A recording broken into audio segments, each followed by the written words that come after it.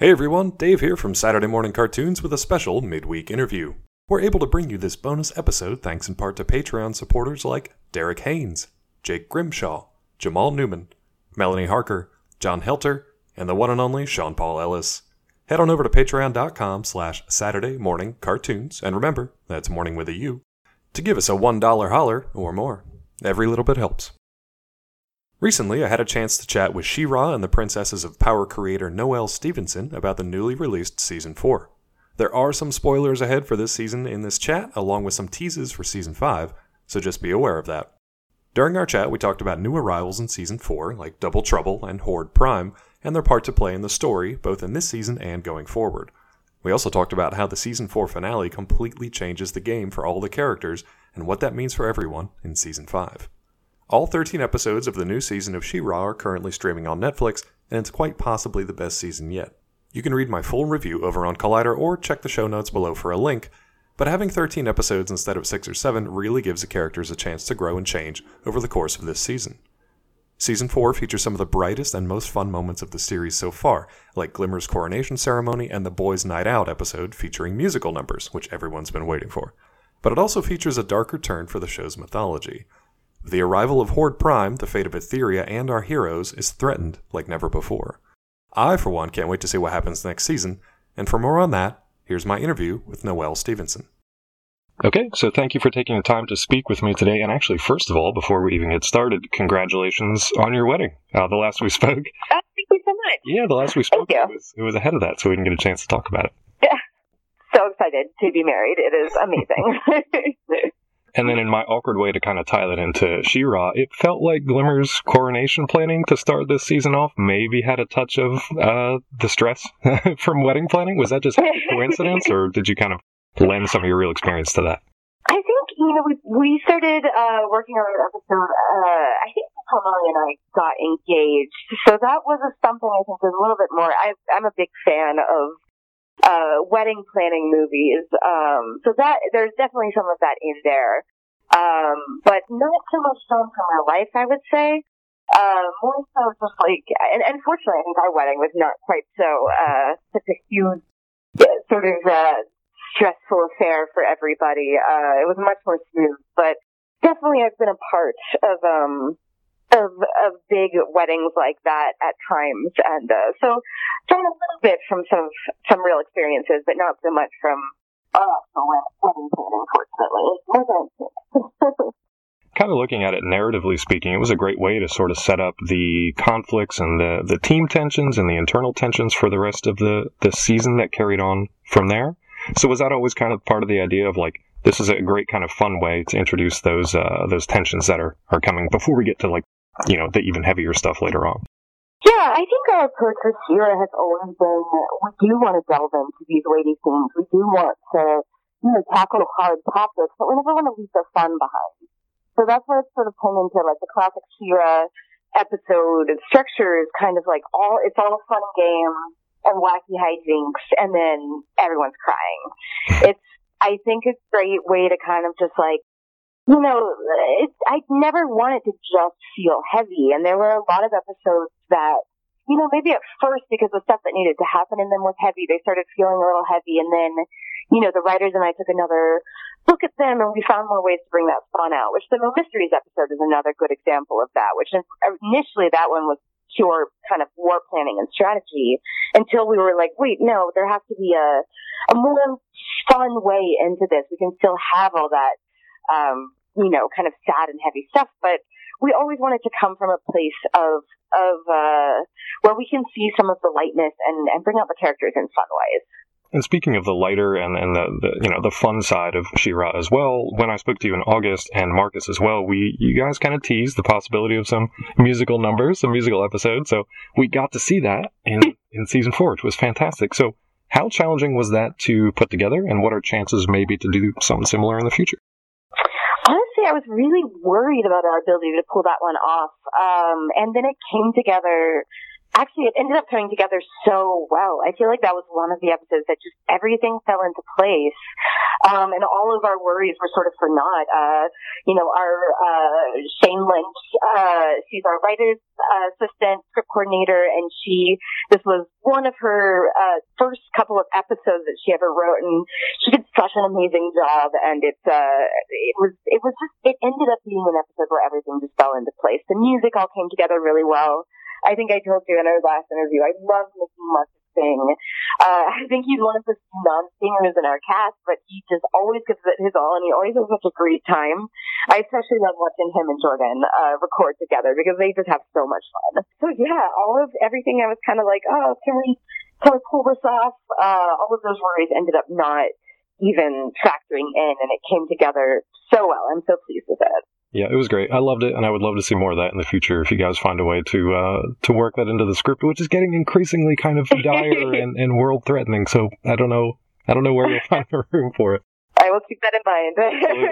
I definitely want to spend some time talking about some new characters that you introduced this season. So specifically, Double Trouble. Can you talk about sort of modernizing a character that didn't really appear much in the original cartoon, but existed in the mythology, and also finding the voice and persona in Jacob Tobia? Yeah, I think Double Trouble didn't actually appear in the show at all in the original. So it was actually it's not even, I wouldn't even say it's a challenge. In fact, it was more of just kind of this exciting opportunity to showcase a character that hadn't really been showcased before, but had so much potential. Anyone who's kind of familiar with my work knows that I love shapeshifters so much, and I think just about every story that I've ever told has a shapeshifter character involved in some way. And I'm feeling like I'm always just like exploring new ways of a character is able to control at their own whim what their relationship to the world is and what their relationship to other people is, that they can kind of just snap their fingers and instantly change how they're perceived, which I think is a fantasy of mine, especially but for so many gender non-conforming and non-binary people. What if you could just change your appearance based on how you were feeling in that moment? So I think it was something that just felt like, we had always been planning to find a way to incorporate this character. It was just a question of when. And this season was so much kind of mixing up of good and evil and putting relationships to the test. It felt like it was the perfect time for them to really wreak some havoc among our main characters. And, Jacob just brought, I think what's so fun about them is that they just bring this they're just having so much fun. They almost are just taking this joy in the chaos, that they're above it all. And they're a little bit untouchable, which I think is really fun. And all of our other characters are kind of so emotionally invested and so embroiled in all of this. And Double Trouble just gets to kind of be this puckish sort of Loki figure, just kind of meddling here and there. Part of it is because it's their job, and part of it is just that they're having so much fun. So, I think it was so great getting to write and direct this character, and I can't wait for everyone to meet them. Absolutely, yeah, and I love that you said Chaos and Loki figure, because those definitely came through, and you could tell that they were having so much fun with this character, but also kind of, they get to kind of tweak the narrative to their own whims or choose whichever side suits their desires at the moment, that was really cool. It was neat to see that kind of third party thrown in there. Yeah. Getting into a little bit more spoiler territory, you also get to introduce a better look at Horde Prime at the end here. So how many kind of iterations of that design did you go through, and how difficult was that maybe to bring your own version of Horde Prime into the series? It's really interesting because I think that Horde Prime has been this shadow hanging over the series, and from the writing perspective, we've always planned to bring Horde Prime in as the kind of the actual big bad, especially when Hordak is sort of revealed to be surprisingly vulnerable. And I think that, really learning who Horde Prime is, I think it recontextualizes Hordak in a really big way, even more so than what we learned in season 3, where we find out that he's a clone, and we find out that he's doing all of this to try and, re-earn his place by Horde Prime's side. But also at the end of season 4, we realized that Hordak kind of got the story wrong. We sort of see that everything he was trying to do with the Fright Zone was sort of a rip-off of what Horde Prime was doing. He was trying to make clones. He was trying to control people and make this army, and it all came out a little chaotic. He ends up with mostly an army of what seems like war orphans. Whereas Horde Prime his aesthetic is so clean. It is so oddly beautiful, eerily beautiful. He seems so cool and charming and in control, and it's terrifying.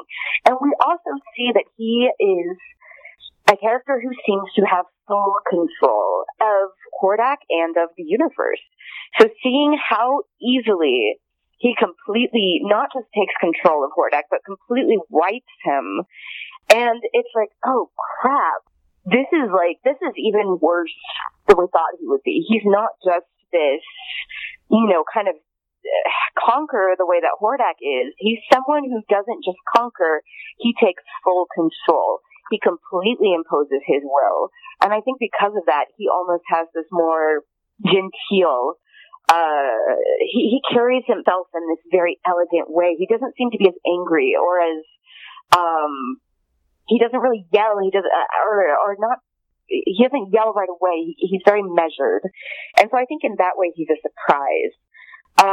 It was something, Keston, who voices both Hordak and Horde Prime, and I can't wait for everyone to see future episodes where he's kind of doing not just Horde Prime, but all his clones, and bringing all of these different voices to all of them. It's amazing to watch.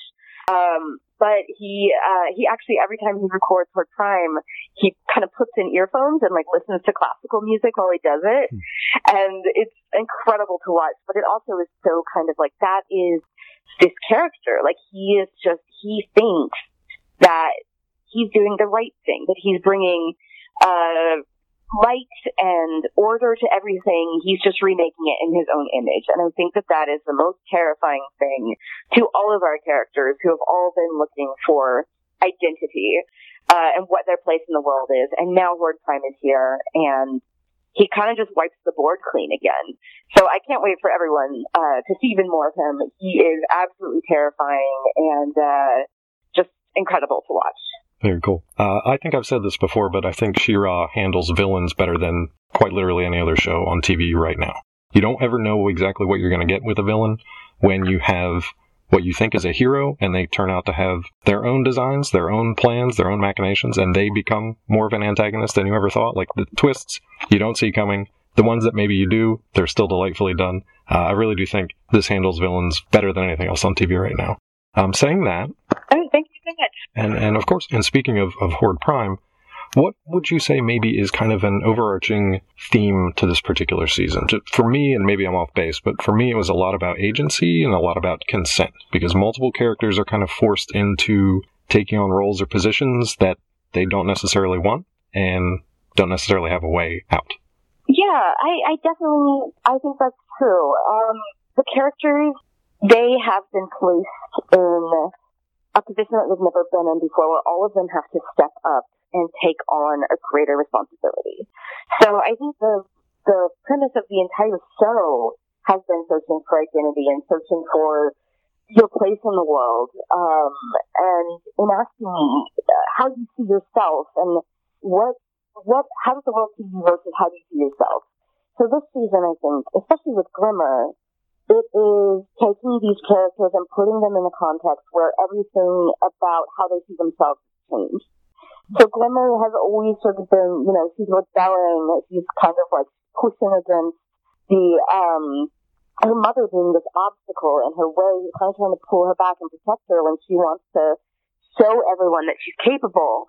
And suddenly, she's the one in a position of authority, and suddenly she doesn't have that thing to push back against anymore. Suddenly she's the one who is setting the rules, giving the orders, and it completely changes how she sees herself. It completely changes her relationship to the world, to her friends, to herself. And it's the same with Catra, who again is she's going after what she thinks she wants. She's achieving what she thinks she wants, and has no way of confronting, the sort of complete brokenness inside her. And Adora as well, she's looking for her destiny. She thinks she's found it. She thinks that she's found the right way to be She-Ra, that she can finally fulfill her purpose and save everybody and do it right, and then the rug is jerked out from her yet again, and everything is taken from her again. She-Ra is not what she thought it was. The sword is not what she thought it was. Etheria is not what she thought it was. And just when she thinks she's starting to exert her own, her own self-individuation, she finds out that this has all been part of this bigger plot the whole time, that her just being on Etheria in the first place was just her being a cog in another machine. And so I think at the end of this season, our characters have reached so hard for what they thought they had to be.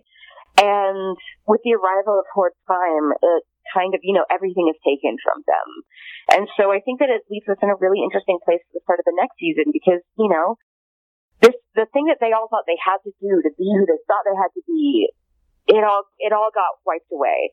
And so now the question is, actually, who are these characters? Who are they really inside? And how are they going to figure that out now that the stakes are higher than ever? Those are great teases, and I'm sure those are questions that you can't answer now because we have to wait for season 5. But unfortunately, I think I'm today.